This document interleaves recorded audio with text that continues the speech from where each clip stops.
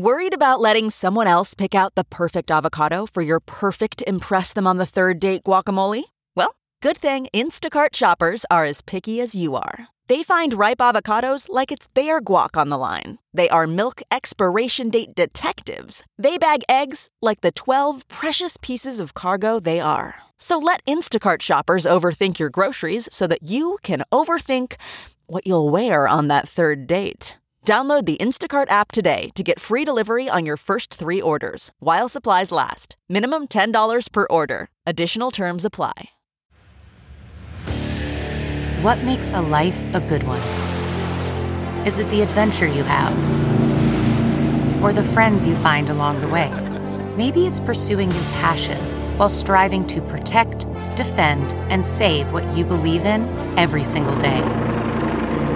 So, what makes a life a good one? In the Coast Guard, we think it's all of the above and more, but you'll have to find out for yourself. Visit gocoastguard.com to learn more.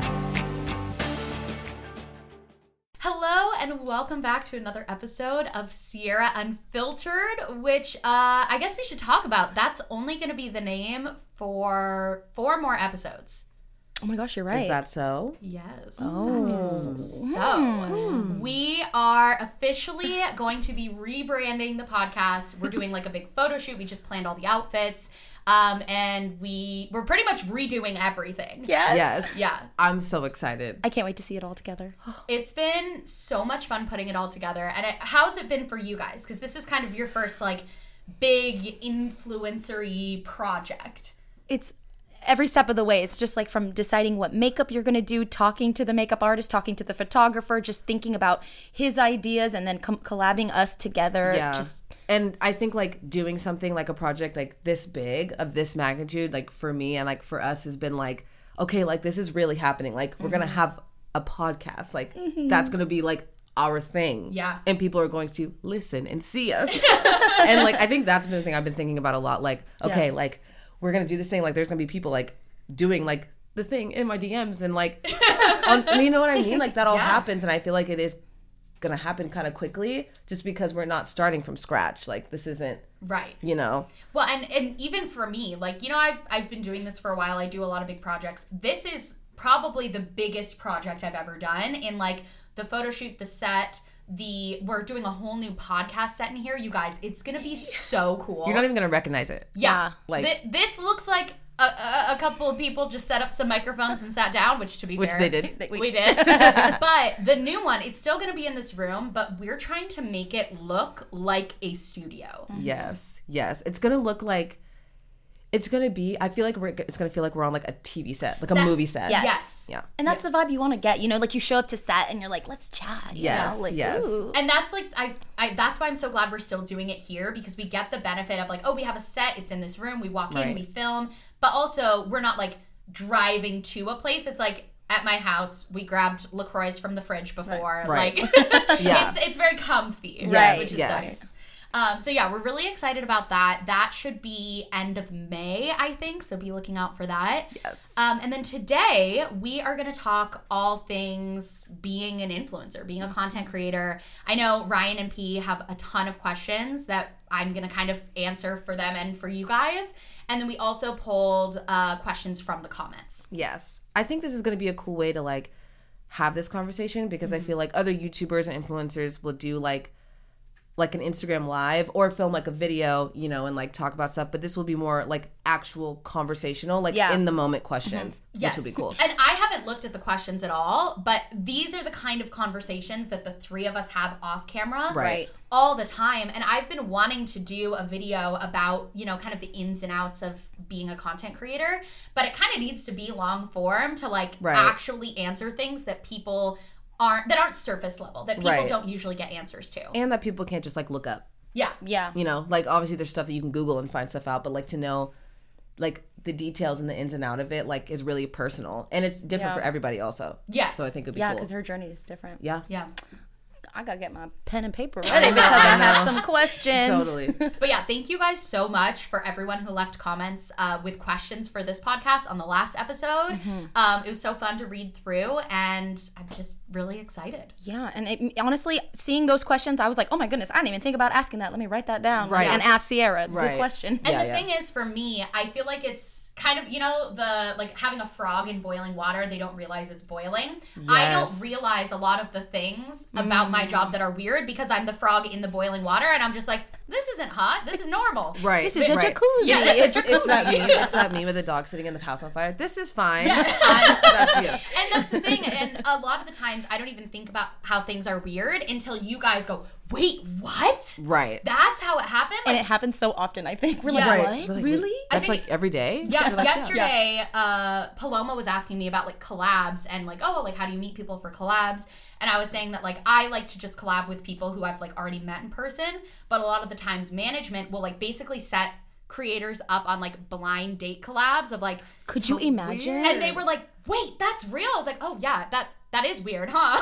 like that's weird. Your manager calls you like, okay, at 2 o'clock you're going to the Panera and you're going to meet this other YouTuber. And I'm like, okay, hello, hi, nice to meet you. Like, right, it's just right. so... Especially if you've only seen them through the screen or if you don't even know them. Yeah, and I did a lot of, not collabs like that, but just like meeting creators, going out to lunch early on in my YouTube career, and I did make a lot of friends that way. But I think a lot of the times then when you go right into just, we're filming a video together the first time we meet, you can tell on camera that like, they're not really friends. Right. The chemistry is off, right? Yeah. And that's why I like, it's great now that I just get to like film with people that I, like when I film with Carrie, like we're, super close. And Right. It feels really natural. But anyways, we can get into all of that. Should we just start with? Yeah, I think we should just go in. Yeah. Okay. Do you want to go first? And I sound so silly, like I feel so silly asking it, but how do you even go or begin to get sponsorship or like brand deals? Okay, like yeah. where? That's a good one. Yeah. So early on in my YouTube days, there weren't brands reaching out to me when I had 10,000, 20,000, 30,000 subscribers. And so there are these websites where you can submit yourself for a campaign. Oh, okay. So I think the one I used early on was called RevFluence, but I don't know if they even exist anymore. There was a couple. There was also one called Clever that I used a lot. And these would be like small budget campaigns, but a lot of the time for big brands. So like a big, pretty well-known brand would post a listing saying, we're looking for 10 creators to post a sponsored YouTube video for $300. And so I would apply and, you'd answer all these questions and then they'd pick, from the people who'd applied. That was really great for me early on because otherwise I wasn't able to get brand deals. And at that point I was only making like maybe $50 a month from AdSense. So then being able to get like a contract for like $300 was like huge. That was game changing. And so I would spend, early on, I spent probably 3 or 4 hours a week just applying to campaigns on there. And I got to do some really cool brand deals early on that I don't think I ever would have gotten to do without that. Like I remember when I had like 10,000 subscribers, I got to work with Naked Juice from that. Oh, which wow. that, to me, that gave me this kind of like, I guess, validation, And also then when I was putting together my media kit, I was able to say brands I've worked with. I was literally about to ask, does that give you like more credibility? Like I've worked with these other brands. I think it gave me a so little... you should work with me too. Yes, I think it helped me early on with credibility. And also, I had no idea how to just cold reach out to brands like that. Right. So these websites really helped me in being able to do that. And then I later, as my channel grew and I started working with a team, I realized that those websites are really, really, really undervaluing creators. And so, now I have the privilege and the ability to not need to do that. And I, get brand inquiries just through my management, through my email. But, early on, even though, they probably should have been paying me more, it was worth it. Right. Right now, you talking about that, it's got me thinking. Right now on TikTok, I see a lot of, they obviously know I'm trying to TikTok, and so they're like, hey, if you want to be a content creator, and they're trying to get out of this space where we don't know. It's like we don't know how much they're paying, and so they're like, hey, you need to know how much you need to ask for brands, and saying like, oh, I've asked this brand for this much money. They're kind of just like, it's like a glass door for like how much you should ask, because they're saying like they have budgets. You need to ask how much their budgets are before you just say, oh, this is how much I'll do it for, and just like tips like that, because if not, they want to, because you could get more money if you just negotiate. Yes, and they want to do that obviously to creators where they're like, oh, well, we sent you product, do something. And obviously if you're new, you're like, oh my gosh, that's great, like they're sending me free product, so Mm-hmm. let me do that. But they're saying no, like you could really just like ask for more. Early on when I was applying through those websites, a high school friend, her sister worked for one of those, and so that's actually how I found out about it. But the first one I ever did, she reached out to me. She was like, hey, I'm working on this campaign for like this, it's like a sweetener for like beverage sweetener. Someone dropped out last minute. We need someone to make a video like tomorrow. Like, would you be willing to? And I was like, oh my gosh, yes, that'd be amazing. She said, great. What's your rate for like an integrated video, which usually means like 1 to 3 minute mention? And I said $50. And she messaged, I think I had 10,000 subscribers at the time. I was getting like 1,000 views a video. She messaged me back and she was like, hey, as your friend, like, because I was friends with her sister, I'm not going to tell them you said that, because their budget is $500. But if it wasn't a family friend who was working, she would have said, oh yeah, great, $50. Here you go. Right. And I remember thinking like, feeling like I asked for too much, you know, like, oh, and also that's another thing is, I guess just radical honesty for this episode. I used to have a fake email for a fake manager because I knew that people wouldn't take me seriously and that they'd try to take advantage of me. That's smart. No, genius. that is smart. So I had a fake manager. As Good you for should. you. Good Wow. for you. Honestly, yeah, that's smart. But And I made him a man too, which I think probably got me better. smarter. But honestly, but Honestly. think about that. Like, that's like shitty. Yeah. That you were like, well, I'm doing the thing. Why Yeah. just show me some respect and like Yes. take me seriously? Like, you shouldn't have had to like create this fake like man manager. Yes. It gives you, like you said earlier, credibility. It just Yeah, you seem I legit. If you have a know. man manager, Yeah. Yes. You must be doing something right. And I made that fake manager account. And then I actually got a manager, I think around 100,000 subscribers, I think. And so then they would negotiate my deals and manage my inbox, and my rates like tripled for a sponsorship when I got a manager, just because they knew what to ask, how to ask, who to ask. Right. And also a big thing that I was told by actually someone I met at like a YouTube creator event was like, if you're getting more brand inquiries than you can take on your channel, your rate is too low. So like Write that down. raise the Yeah. rate and go with less. the higher value ones and do less. Yeah. And so then before I had a manager, that's how I would decide my rate, because I didn't really have any creator friends to like talk about it with either. So if every brand I was reaching out to said yes, then I'm like, okay, it's time to up my rate. Right. Because I'm making it too easy for them. Yeah. Yeah. and that's just knowing your value.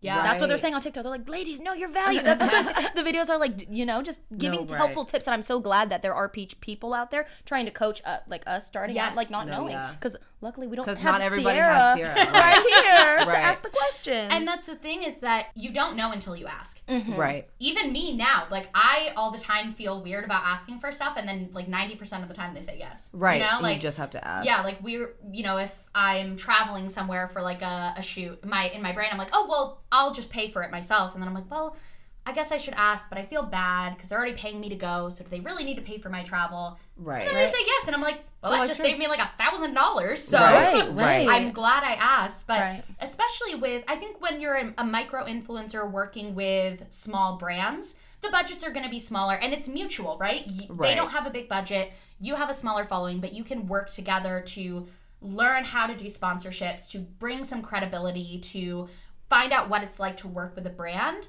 But when you're working with a big brand, they have the budget. Right. right. You just gotta, but they don't want to gotta give it say it. to you. You So you just just gotta gotta ask. pull it out of them. Right. All Yeah. of a sudden, Amazon comes up. I'm like, $1 million. No, exactly. Jeff exactly. Bezos, I know you got the Jeff bag. Bezos himself is delivering your $1 million check. Yes, in a big check. It's the you know, drone. big Yeah, one. drone It's ones. like He shows up like on a drone or something. no, totally, You know, totally. and anyways. But that actually is a good segue to a question I was going to ask is like, at what point, whether that was following or sponsorships or whatever, were you able to be like, okay, this is my full-time job? I definitely took a risk. And that's, I think, also where privilege comes in that I felt like I was able to take that risk because I knew if it didn't work out, I could move back in with my parents. I knew if I, couldn't pay my bills, that I could probably, lean on my parents for that. Luckily, I didn't have to, but I knew that I could. Right. And that's where I think that, piece of privilege of, yes, I worked hard and, but yes, I had a safety plan. And that gave me the ability to take that risk. And so I think I had around 100,000 subscribers. Oh, yes, that's right. So I had a video. It was a slow burn from 0 to 20,000. And then around 30,000-ish subscribers, I had a video go viral. And I went to 100,000 in less than a week.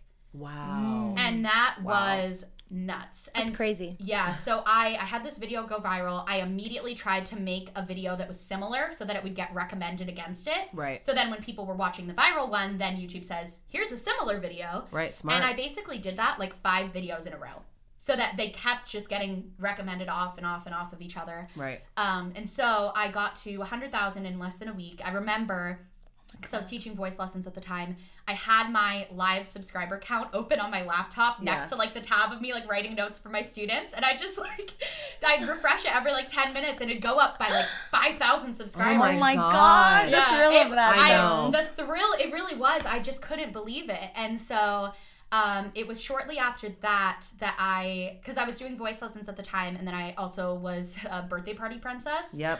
And then I also was doing the social media management for the party company. So it was at that point that I quit princessing and social media managing for that company, and I kept doing voice lessons because that was also a safety net that I knew if views went down or I wasn't getting sponsors, that I still had that guaranteed income. Right. And Steven and I were living together at the time, and so I knew, okay, hopefully I'll make good money consistently, but if not, he was open to, chipping in a little bit more for rent if needed. Right. So that was another privilege and safety net that I had. But so a couple weeks after that viral video, I was I'm quitting my princessing job. I'm quitting, social media so that I can't, not their social media. Right. Definitely not quitting social media. Right. But so that I could spend time making those videos to get recommended off of each other. But I kept doing voice, I actually did voice up until, I want to say, I was right around my wedding. So up until 2017.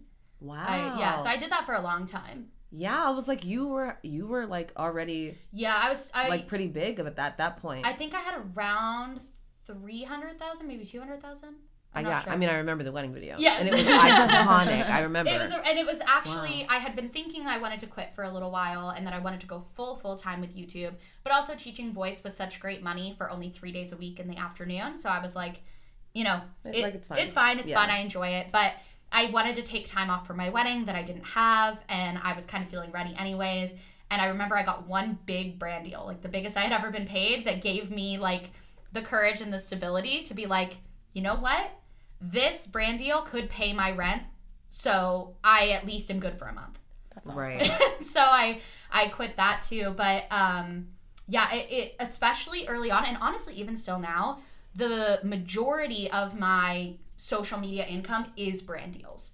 And so back then, it would have been a lot longer for me to go full time if it was just from AdSense. Right. And so that's why now, I could, if I did no brand deals, no sponsorships, I could do this full time just for me, but I would be making a lot less content, a lot lower quality, and I wouldn't have a team. And so having those sponsors, and especially regular sponsors like ambassadorships or monthly deals where I have this guaranteed income for 6 months or for a year, allows me to not only have financial security for myself, but also for my team. That I now know, because I have, a commitment with a brand who I work with on the vlog once a month for the next year, I know I have guaranteed income for not just me, but for everyone on my team for the next year. Right. Which is really, really great and nice. And that's why I think sponsors are so important. And also, I think early on, people used to get really mad about sponsors. The people thought it meant you're selling out. Yeah. And I think the audiences are a little more open to it now. Yeah. Because they know, they're oh, this helps the creator to, be able to, have a team or to be able to go full time on YouTube or get new equipment.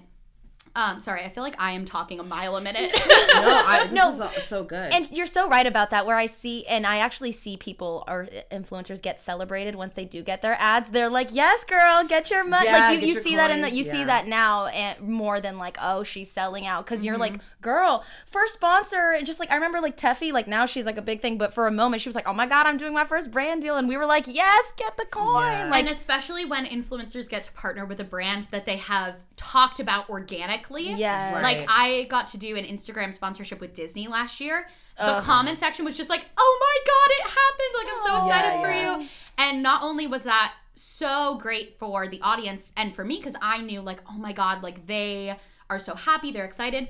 But how great for the brand. Right. That's so good for them. And they're like, wow, this was actually a good, like, this was a good thing to do. Yes. A good person to work with. Exactly. Right. Yeah. And so that's, I would say, one of the biggest ways to support a creator is commenting and saying like, yes, I love this partnership, or I love this video, or I love the way you did this, especially when working with brands, because they see that and they look for that. Yeah. And they ask for screenshots. And I will make sure to tell all my friends. Yes. Tell them how much you love me in this tide. Yeah. And also, if the brand posts content with that influencer, nothing is better than the comments being flooded with people just being like, oh my God, I'm so glad you worked with this creator. I love them. Because the brand is just like, oh, wow. Right. Okay, we should work with them again. And then you have a little room to be like, okay, so it worked out really well last time. So maybe we should pay a little bit. Show me the money. Yes. That's so fun. Yeah. Wow. Imagine, how was that experience? I don't know. Do we have a time? I know we have to go to a lot of stuff, but I'm like, we got time. Okay. How was it working with Disney? Like that, like it's a big brand. So like, what are the requirements and just like, you know, like. I, early on in actually when I got my first manager, she asked me to write a list of dream brands that I would want to work with. And I wrote down Disney, Aerie, and I think, Nintendo. Disney, Aerie, and Nintendo. And I have now worked with all three of them, which is so cool. Oh, yes. But I would still love to work with Disney Parks because... Right. No, Parks. Right. But yeah, working with Disney was so cool. So like such a cool experience. It was Christmas themed. So we got to like order all of these Disney Christmas decorations. Girl. And then we were all dressed in Disney, which is just so cool. That's so fun. Not Christmas Disney you're like merch. Mickey Mouse, you're like, yeah. And it's Christmas. It's yes, like, I was like, I would post this without you paying me. But also thanks for paying me. No, right. Oh my gosh. One of the interesting, actually not with Disney in particular, but a lot of the times with big brands that I've worked with, they have really stringent legal requirements, which my main goal when I'm doing sponsors is it to feel completely organic. Right. My content doesn't change. I'm just integrating the brand into my content. Yeah. But sometimes brands basically, probably their legal department, I think, wants to treat working with influencers with the same stipulations as they do for TV. So like a commercial. Like a commercial, yes. And so what's really hard is a lot of the times they want no logos, no brands, which, you know, sometimes is easy for a shirt, right? You just say, okay, I'm just going to wear a plain shirt. Right. But sometimes they get so, like, picky about it that it's like, you have to blur the logo on your stove. You have to, like, the artwork on your walls. You need to get a release from the artist to show that in the video. Oh my goodness. Yeah, and so... Cover the label on the fridge. Exactly. Well, actually, yes. And so I would say 95% of the time when brands have really strict legal requirements like that, even if I love the product, I say no. And even if the pay is great, I say no. Because the audiences are smart. They know. Like, why is your fridge blurred? Yeah, and what are we doing? And if I can't say a brand name, if instead of saying, "Oh, I'm about to hop on the Peloton bike," all of a sudden I say, "I'm about to hop on my stationary bike, unbranded," they're like, "Why are you talking like that?" Yeah. Right. But there have been a couple that I said yes to just because I love the brand so much, right? And the pay was great. And they were like, you know, hey, we'll work with you on trying to make this feel organic still. Right. But if in a branded video you ever see random things blurred or taped up, that is why. Yeah. Oh, and then a lot of the times they require location releases. Oh my goodness. Wait, what is that? So like if I were to go to Target and vlog, right? I am not going in like a TV crew where I get a location release and I talk to their corporate store. Oh. They want you to do that. So if I were to go to the beach with Grace, they would say you need a location release from the city, which you just simply can't. Which is so. Whenever I have again, that's something where I usually say no, but I have said yes a few times because it was like dream brands. Right. And so then I'm like, okay, I have to figure out a creative idea that I don't have to leave my house for, that doesn't involve me saying any brand names or showing any artwork, and that still feels organic to the audience. Right. And so there was one, I don't think I can say who it was, but it was a big brand that I love. And so I was willing to do that. And so Jess and I and Kenzie spent about an hour the night before taping up every label in my house, just so that I could vlog like normal. So like on the fridge, we got gaff tape and taped it up, like all that kind of stuff. Listen. It's gotta be What done. you gotta do. Yeah. You know what I mean? Like, and I'm still glad I said yes, even though it was all that work, because it was such a dream. Right. But it's all those kind of things where like, and a lot of the times they don't want you to say that, or you're not allowed to say that. Right. And so I can't tell people like, oh yeah, sorry, everything is blurred in this video and I'm talking a little weird. It's because like this is sponsored. Sierra, blink twice if you're okay. Yeah, right. She's like, hey guys, welcome. So obviously there are some regulations that you have to follow, like brand-wise, cover up the logos. Do you have to follow like a script specifically, or, you know, like what freedom do you have? So it varies a lot from brand to brand. Okay. Early on, when I was still figuring it out, sometimes brands would send contracts or send their talking points, and it would literally be like, say this verbatim, like as if it's a commercial, like read this. And I figured out very early on that not only does that not feel natural for me, but if I read this script verbatim, LaCroix, tastes delicious, bubbly, and my favorite.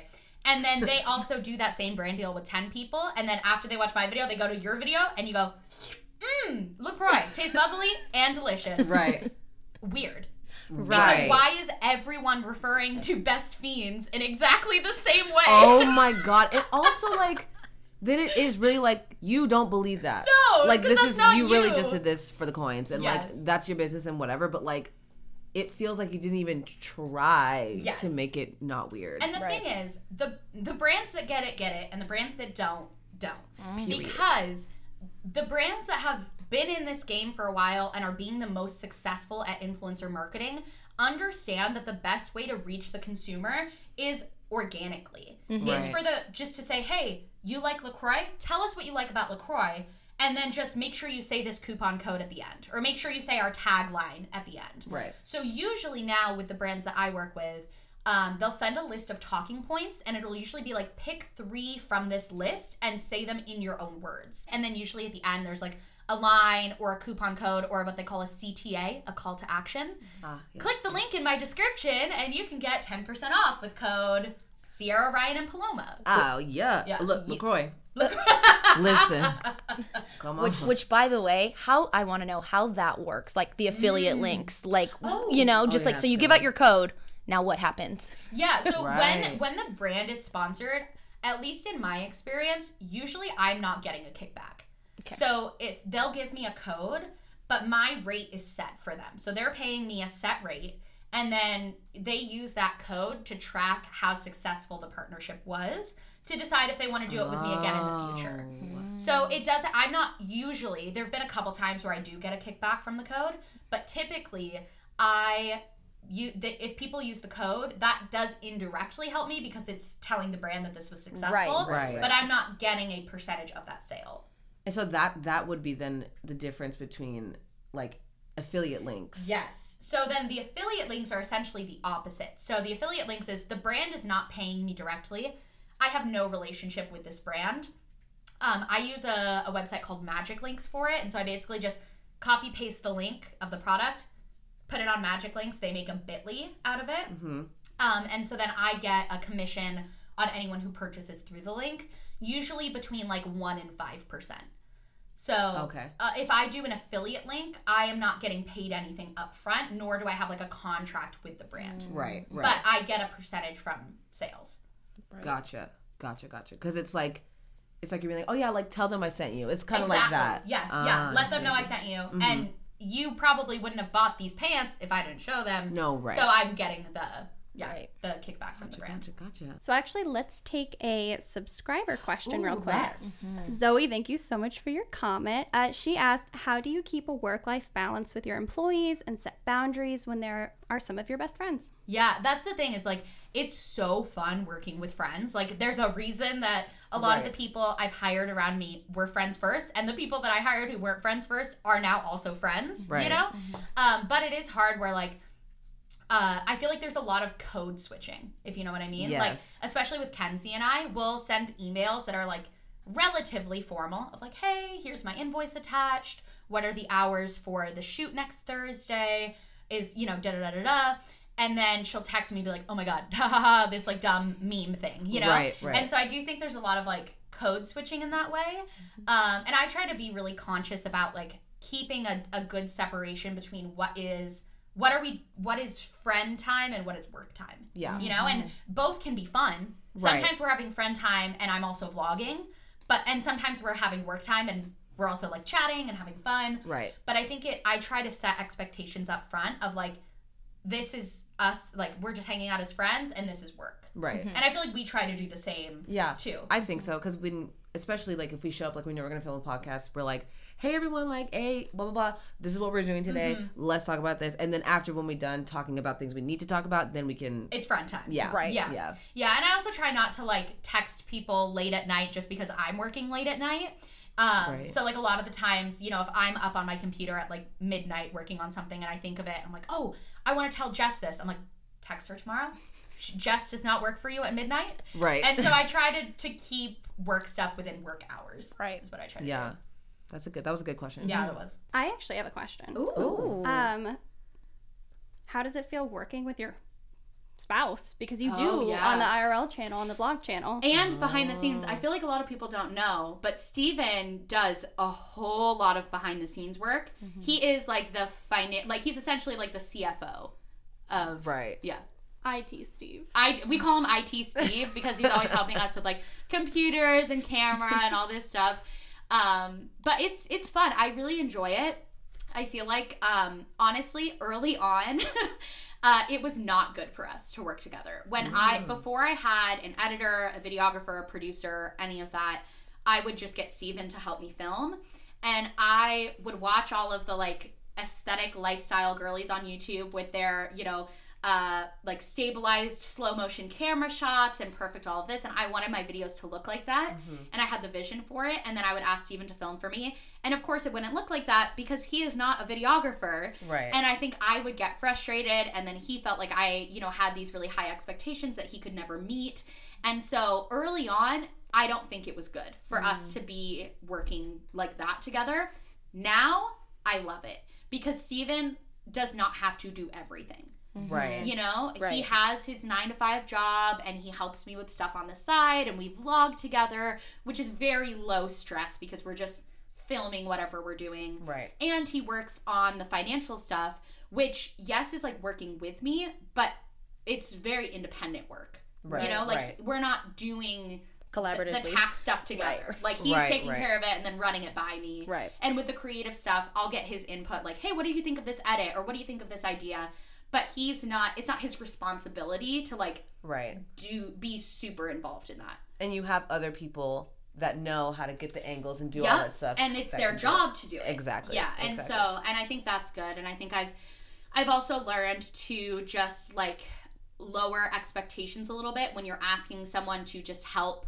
Like when I would ask Steven to help or ask my mom to help early on, I think it's not good for me to have these like super high expectations for what it should look like. Yeah. But also YouTube back then was so different in that Oh my everything had God. to be perfect, aesthetic. Yes. It was like my videos early on were just like 4-minute videos, all voiceover with like the aesthetic sweeping shots. And the transition slides. Like remember back then when they would do like the neon like triangles that would like float around. Do you remember that? That was, and I Let loved me it. tell you about that because everyone had those same transitions, Yes. No. and I was like, these are not in Final Cut Pro.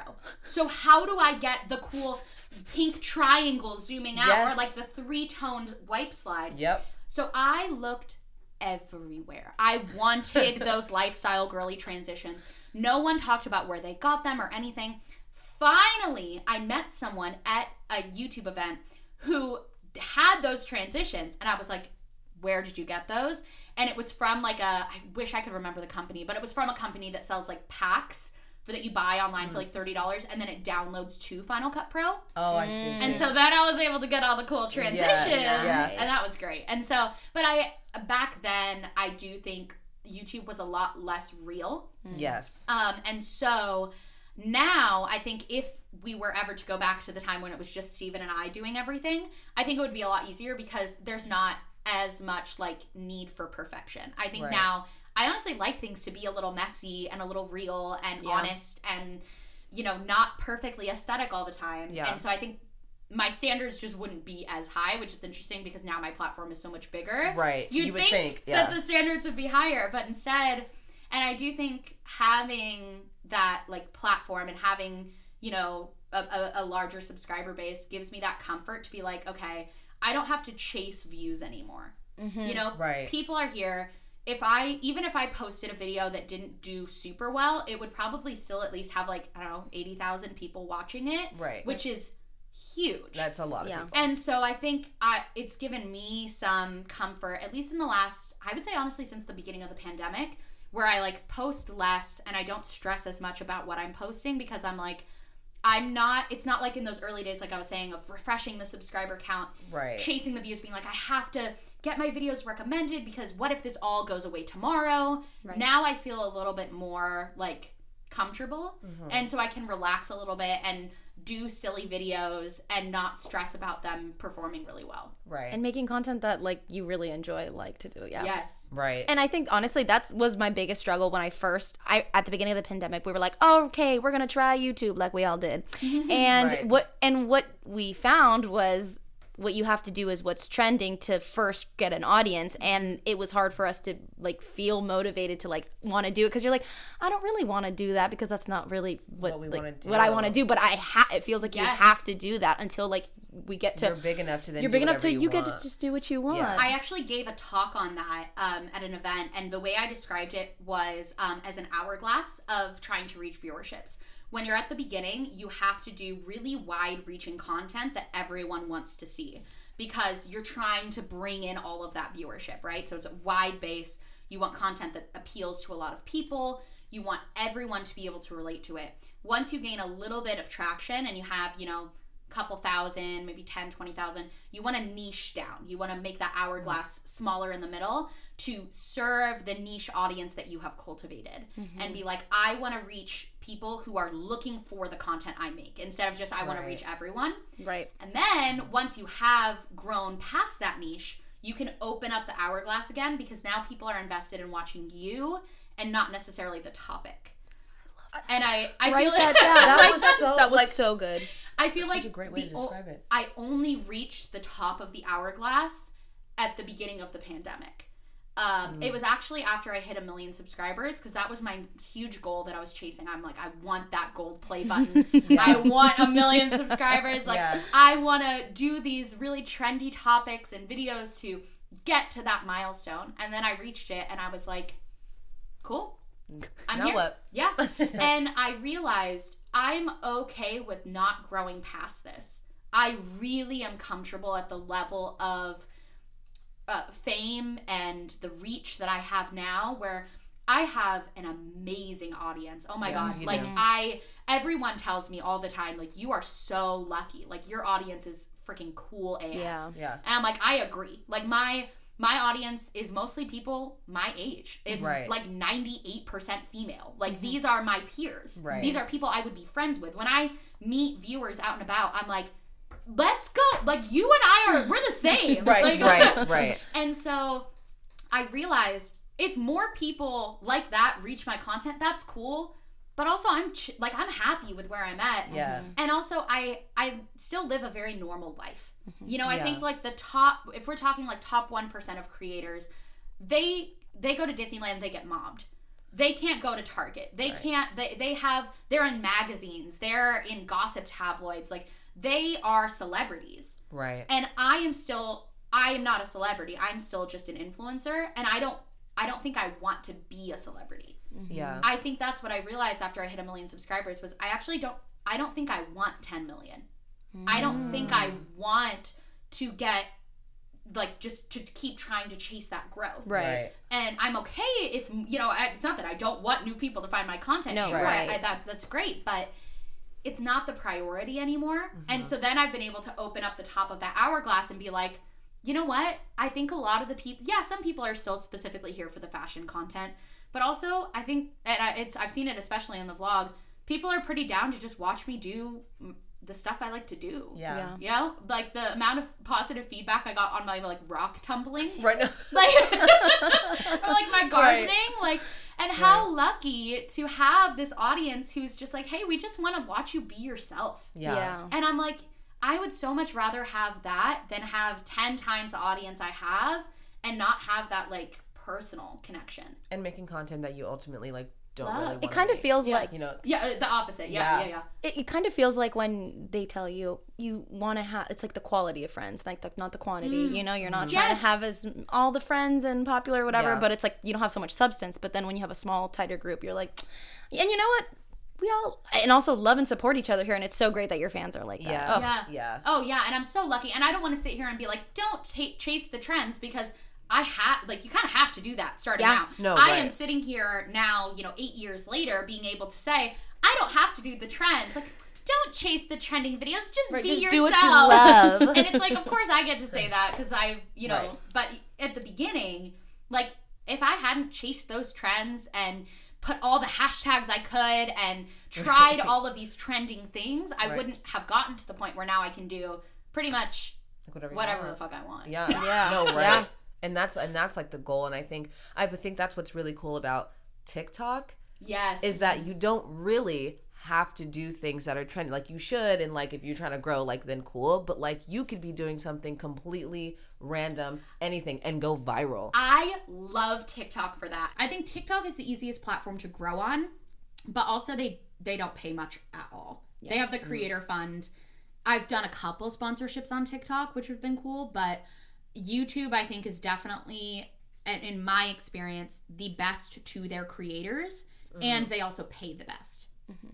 Gotcha. So, like, I've never had a contact at TikTok or Instagram or Twitter to reach out to me and say, hey, you're creating content on our platform that's making us a lot of money. How can we help you? Right. Okay. Like, even, like, I remember trying to get verified on Instagram, and I could not get a hold of a single person. Like, still, I'm not verified on TikTok. And, like, that's fine. But YouTube, I have a partner manager there who basically helps me to look back at my analytics, see what did well, to help me get brand deals and opportunities who I don't pay a dime. Which is interesting, because you'd think they'd want to help you because you're helping be on the platform. Right. Yeah. And I know YouTube gets a lot of criticism, and like as a company, and I do think, some of it rightfully so, but I think treat their creators very well. And the split, I believe, with YouTube is for AdSense, 45% I think goes to the creator and 55% for YouTube, which that's pretty good. That's actually, that's pretty almost good. half. Yeah, it's I think it's pretty good. I know now there's like more hurdles to get into the partner program where you can get ads, but I think like I think YouTube has the best possibility for making good money for like the social media platforms. But it's hard. It's so hard to grow on YouTube. Right. And that's the drawback, right? Like, TikTok you can grow and you got, a bunch of followers, but like you're not really making a lot. YouTube takes forever, but when you get there, you're getting the money. Exactly. Yeah. Exactly. Okay, so actually a lot of the subscriber questions were about filming in public and being recognized in public and being with other people when that's happening. Oh, okay. So filming in public is one of those things that just always feels awkward. Right. But I do think like you get a little more used to it. And I think when, like, at least for me, I started to feel more comfortable filming in public when I went full time on YouTube, because I was like, this is my job. Right. Like, I have to do this. Just get out of my way. Doing. I need to do it. Yeah. You gotta get the shot. Exactly. To get the shot. Yeah. And I wish I could go back and tell smaller influencer Sierra, like, act with that confidence now. Right. Because no one out there knows how many subscribers you have. Right. No, none of the people looking at you at Target know if you have 5 subscribers or 50 million. Right. So act with the confidence like you have 50 million. Yeah. Right. And so I think, like, it's a little embarrassing, but You just gotta do it. Yeah. I know. I'm still trying to do that, especially with myself eating at restaurants. I'll like prop myself up and just like eat, and then like, or like sometimes I'll notice someone behind, like I can see in the camera, they're just like watching. They're literally directly watching at the camera, and I'm like, girl, look away. And I do think it's a balance, right? Of like, I want to film myself in public, but I want to be respectful of where I'm filming, and if any people are in the background, I don't want to just walk in and be like, I have to film myself because I'm an influencer. Like, right. And so I never want to do that. And so I do try to be, you know, really respectful. Anytime if I'm ever asked to put my camera away, of course I do. Right. I will say that never happens in San Diego. In LA, it must be so much harder to be a vlogger because they have all these requirements. It's so tough. I remember I took one step into an Urban Outfitters, wasn't filming, just had my camera in my hand. They're like, you cannot film here. I'm like, got it? Understood. Yep. So I try to be respectful of that, and then also like not filming strangers, or if there's like people that are, you know, if people are in passing in the background, like that's fine. But if someone's ever like their face is like in the background, I just blur it because like they're just trying to do their grocery shopping. They did not ask to be on camera. I want to make sure I'm always being respectful of that. And then second part of the question was like being recognized. I love meeting viewers. COVID definitely makes things a little more complicated. Right. Because it's like, did we take a picture? Did we hug? Like before COVID, it was just like, oh my God, hi, thanks so much for watching. Right. And now I feel like on both ends, like it's kind of been reeled back a little bit. The one thing I will say that I don't think I've talked about before, I would bet money that 95% of creators would be able to know if someone has recognized them without them saying anything. Yes. There's a look, there's a vibe, there's like, they're just kind of, they're not staring, but it's like a lingering and then looking away. Like, I get it, because I've definitely done that when I saw, like, influencers I recognize out in public, but you don't want to say hi. So, like, they know. It's the eyes. Yeah. They, like, I know, and I can usually tell. And so, at that point, like, I'm totally cool with people coming up, because I probably already clocked it. Right. You're like, just come over already at this point. Do you have people, No, go. Do you have people that try to, like, take pictures of you and not pictures with you? I have only had that happen once. That's weird. And that made me really uncomfortable. And that's again with the thing where like I don't necessarily want to be bigger. Right. Because right now I think people feel comfortable just coming up to me, and I like that. And no one really like, people don't like freak out or like scream or especially because I think my audience is a little older. Like I'm not having like kids come up to me. Right. It's like mostly women who are in like their 20s and 30s and sometimes late teens, and so they're not like, oh my God, like freaking out. They're just like, hey, I just wanted to tell you like I love your content. And then I'm like, oh my God, thank you so much. We get to talk. And so it's like a very kind of chill interaction. Yeah.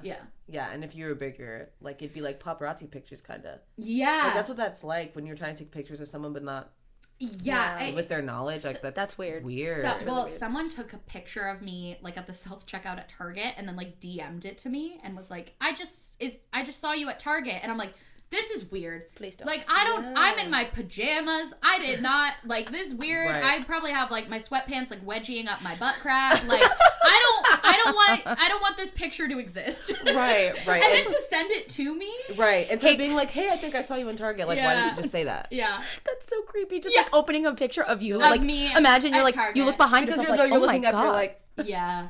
So that is uncomfortable. But I will say, only happened to me once. Only once. That's good. Oh, that's good. Yeah. Just be like, hey, let's take a picture. I would rather, because then I can get ready.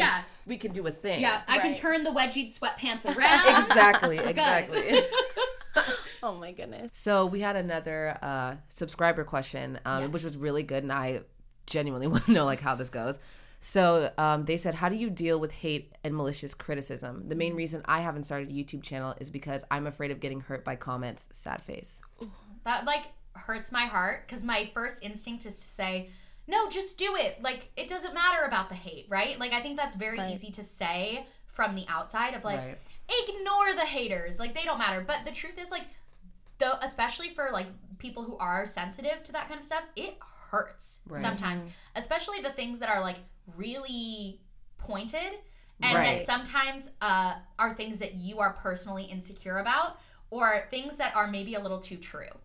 You know, like I'm aware that I'm like a very, loud talkative person. And so sometimes when people say things like, oh my God, like she's the most annoying person I've ever met, you know, she like is just so loud and she talks nonstop, I'm like, oh, maybe I should talk a little less. Like maybe I am a little bit much, you know, because that's like already an insecurity of mine. Right. Whereas when people just say like, you're dumb and fat, I'm like, great. Like that is that right. You're like, okay. does not bother me at all, because that's like, it's not really even personal. It's not about me. Right. And so, but one thing I will say about being a content creator is I think a lot of the times when influencers talk about how hard this job is, it comes across as really tone deaf. Right. And I'm aware of that. Like I'm aware that this is a huge blessing. I am so lucky. I have one of the coolest jobs I could ever imagine. And that's a huge privilege. And so I totally understand from the viewer perspective to see someone essentially living this dream that you would love to live. And while you're working, you know, a traditional job, and they're saying, oh, my life is just so hard. Being an influencer is so hard.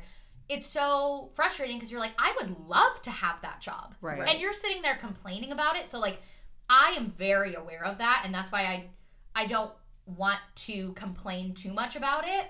But I do think being an influencer has unique hardships. Things that at a normal job you would not have to deal with. Like, you know how people always say, like, oh, you know, no one's looking at you. People are too worried thinking about themselves. No one's actually thinking these things about you. That's actually not true as an influencer. Like, people are looking at me and overanalyzing me, and there are people who want to see me fail. And they're telling you. And they're telling me, That's yes. right. Because you can think whatever you want about other people, and you don't often, like, really say that. Yes. But people go out of their way to tell an take influencer the time. And it's the that taking they the time don't like to, them or whatever it is. And that is a uniquely hard thing that I think a lot of the times when influencers talk about how hard it is, they're thinking, oh my God, how nice would it be to have a quote unquote normal job where there aren't thousands or hundreds of thousands or millions of people analyzing and criticizing every little thing about me. Yeah. Right. I think you have to be pretty secure with yourself to be able to withstand, you know, not even just the hate, but specifically the criticism and the overanalyzing. I think that can feel really personal sometimes. And so while I want to say to this person, like, don't, like, screw the haters, just make your content, like, I think it's also okay to, like, be human and, like, be hurt by those things. And, like, that's just the way it is, because in real life, 1,000 people a day are not walking up to you and going, oh my God, you're the ugliest person I've ever seen, and I hate your style. No one's doing, but then when you're an influencer, if you're reading that, like, if someone just walked up to you on the street and said that would ruin your day. Right. You'd be like Hello? And you think about that for so long, and I think we expect on the internet to just brush it off. Right, because you're like, it's just a comment. It's just a comment. Who cares? But I think it's okay to, like, be a little hurt by it. I wish I wasn't, you know? Like, I watch people like Aspen Ovard, who is just truly, like, could not care about what, at least it seems, you know, is, like, very, like, I think it's funny when people, like, hate comment. I wish I could be like that. And with some topics I am. Yeah. But it is hard sometimes. Yeah. You know? Especially when it's, like, preying on your insecurities. Right. And then on the flip side of that, like, not to derail, but, like, it's also, like, how do you handle the other side, the adoration, like, people being obsessed with you, and then all that going to your head? Because, yeah, it's great if people are like, I'm obsessed with you, I love you, like, this and everything you do is perfect, you're perfect. But, like, if you're not a grounded person or, like, a centered person, I can't imagine. I mean, celebrities, like, actors and get off your ass and effing work. It seems like nobody wants to work these days. That's, like, my worst fear. It's true. I'm like, what could I, if I didn't have Steven and my friends and you guys who, like, keep me grounded, could I become that if I, like, lived in this bubble long enough? Right. Could it go to my head where I really think that way and talk that way? Like, that's a little scary. That is scary. Like, you're delusional. That's delusional. Yes. Like, what world you live in, not mine. Yeah. No. And not the majority of people's. Like, bro, it's the true. Yeah, they were like they were not so true. Yeah, and that and I know it's like her just like agreeing, but it felt so like clearly agreeing with she thinks that way too. So if you're surrounded by people who think that way and are feeding into that, like why wouldn't she think that was everyone reality? On set who has been there since 4 a.m. They're like talks of people being like the PA who like just spent 30 hours peeling labels off water bottles. Yes, to get paid $9.25 an hour. Nobody wants to work, and they're like, and so right, that is the other side of that of like, okay, I am so happy that I have this loving, welcoming audience, but how do I not let it go to my head? Yeah. And I think it's surrounding yourself with people who keep you grounded. I think, honestly, living in San Diego helps me a lot. I think when I go to LA, I become a little bit more influencery, which is fine. Right. Yeah. If she's like, I'm in LA. Yeah, I'm an LA girly now. Right. But if I stayed there and was only around other influencers and no one who had a normal 9-to-5 and no one who didn't have a platform, who would I become? Yeah. I don't know if I want to know the answer to that because I really like who I am. Like, no. I like... We like who you are. Yeah. Imagine staying a weekend at the Hype House. You leave it. And you are, like, completely... Like, I walk out with the little tiny sunglasses. Delusion. Yeah, delusion. Steven's like, hello? Who are you? Hello. Steven You're comes not to allowed pick to go her LA up. Anymore. Yeah. She has, like, the nails. Because here's it's very much like that. You know when you put on nails and you just all of a sudden just give yourself a little bit more... You just want to do more. Yes. Yeah. It's like that. It's like that. Yeah. It's like that. But in the worst way. Yeah. Right. And so I try to, I think that there's those two sides, right? Of like not wanting the positivity to go to your head too much, not letting the negativity bring you down. And then I think there's also the middle ground of valid criticism. Yes. And I don't want to be a person who puts all criticism into the mindless hate comment category. Right. Because I think that sometimes then can lead to people becoming that, like, you're just hating on me, like you're just a hater. Yeah, when they're just trying to like either educate you or make you aware of something. And I think I used to be a lot more defensive, and I think in the past 3 years or so, I've really learned that like criticism and like especially criticism that's like very kind and respectful is not. It's not something that I need to brush off. It's something that I need to take in, you know, and say, okay, if people are saying that the way I said this or the way that I did this offended them, maybe I should look into that and change that. And there have been a lot of things that I've changed the way I talk about things. I've changed the way that I refer to things. I've changed the verbiage I use, the way that I'm showing things, because I've gotten that positive feedback. And I want my audience, I want you guys to know, I want that. I welcome that. Like, make me better. Right. And will I be able to listen to every piece of feedback and change everything everyone asks me? Absolutely not. Right. But I want to hear it. And I want to know. And I want my audience to feel like they can tell me in a kind way, you know? Right.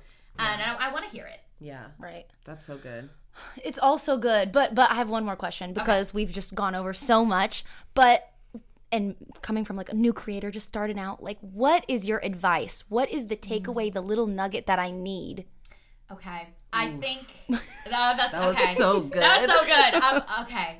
First, I would say number one is creating content that you like on a sustainable schedule. I think I don't have any actual data on this, but I would guess, and from my experience, the vast majority of people who start social media or start a YouTube channel don't make it past the first 6 months.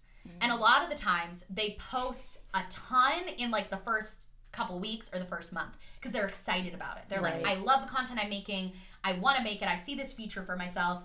And they make, 10 videos in a week and they post them all. And then they're burnt out. And they're like, okay, I can't do this anymore. Right. So I think as excited as you are, like, yes, take advantage of that energy and that excitement. And if you want to batch film, sure, but hold on to it. Post once a week, twice a week. If you're on TikTok, post once a day at least. Find a way to make it sustainable, because the reality is most people tap out before they even have the opportunity to make it. Oh my God. I feel that. I literally feel that. Yeah. I was looking at my YouTube channel today, like literally this morning, and I was looking at all the videos I'd posted. And I've posted a lot of videos throughout the past 6 years, 6 or 7 years.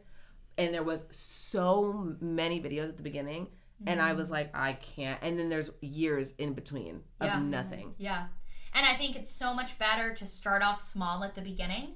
Don't bite off more than you can chew, so that it can be sustainable. Because it can take people, I mean, it took me 2 years to have my first viral video.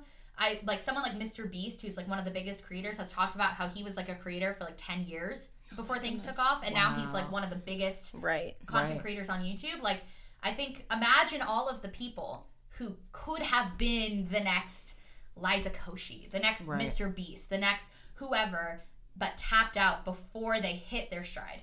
Yeah. So I think it would be a stick shame. with it. It was just such a shame, right? Yeah. And I think my second piece of advice is don't overthink it. Start today. Start yesterday. Start tomorrow. Like, I think it's so easy to get in your head about it and be like, I want to make it perfect. I want to do this and that. Yeah. Make 100 bad videos. Learn how to film as you go. You don't have to know everything from the start. Learn how to edit. If you have an iPhone, you have an excellent camera. You can edit on your phone. iMovie is free. Like, start now, and you can learn as you go. And the best thing that you can hope for is that you look back on those earlier videos and you cringe. Because that means back then, that was the best you could do. Yeah. But now you've gotten so much better. So I think start today.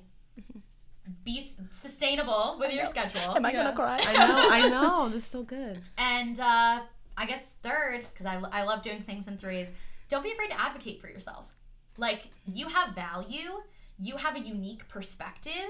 Even if your audience is small, like, there's something special about you. And don't be afraid to advocate for yourself and say, I know I'm worth more than this. And I think that's the most important things. I'm sure there's a million other things that we could dive into.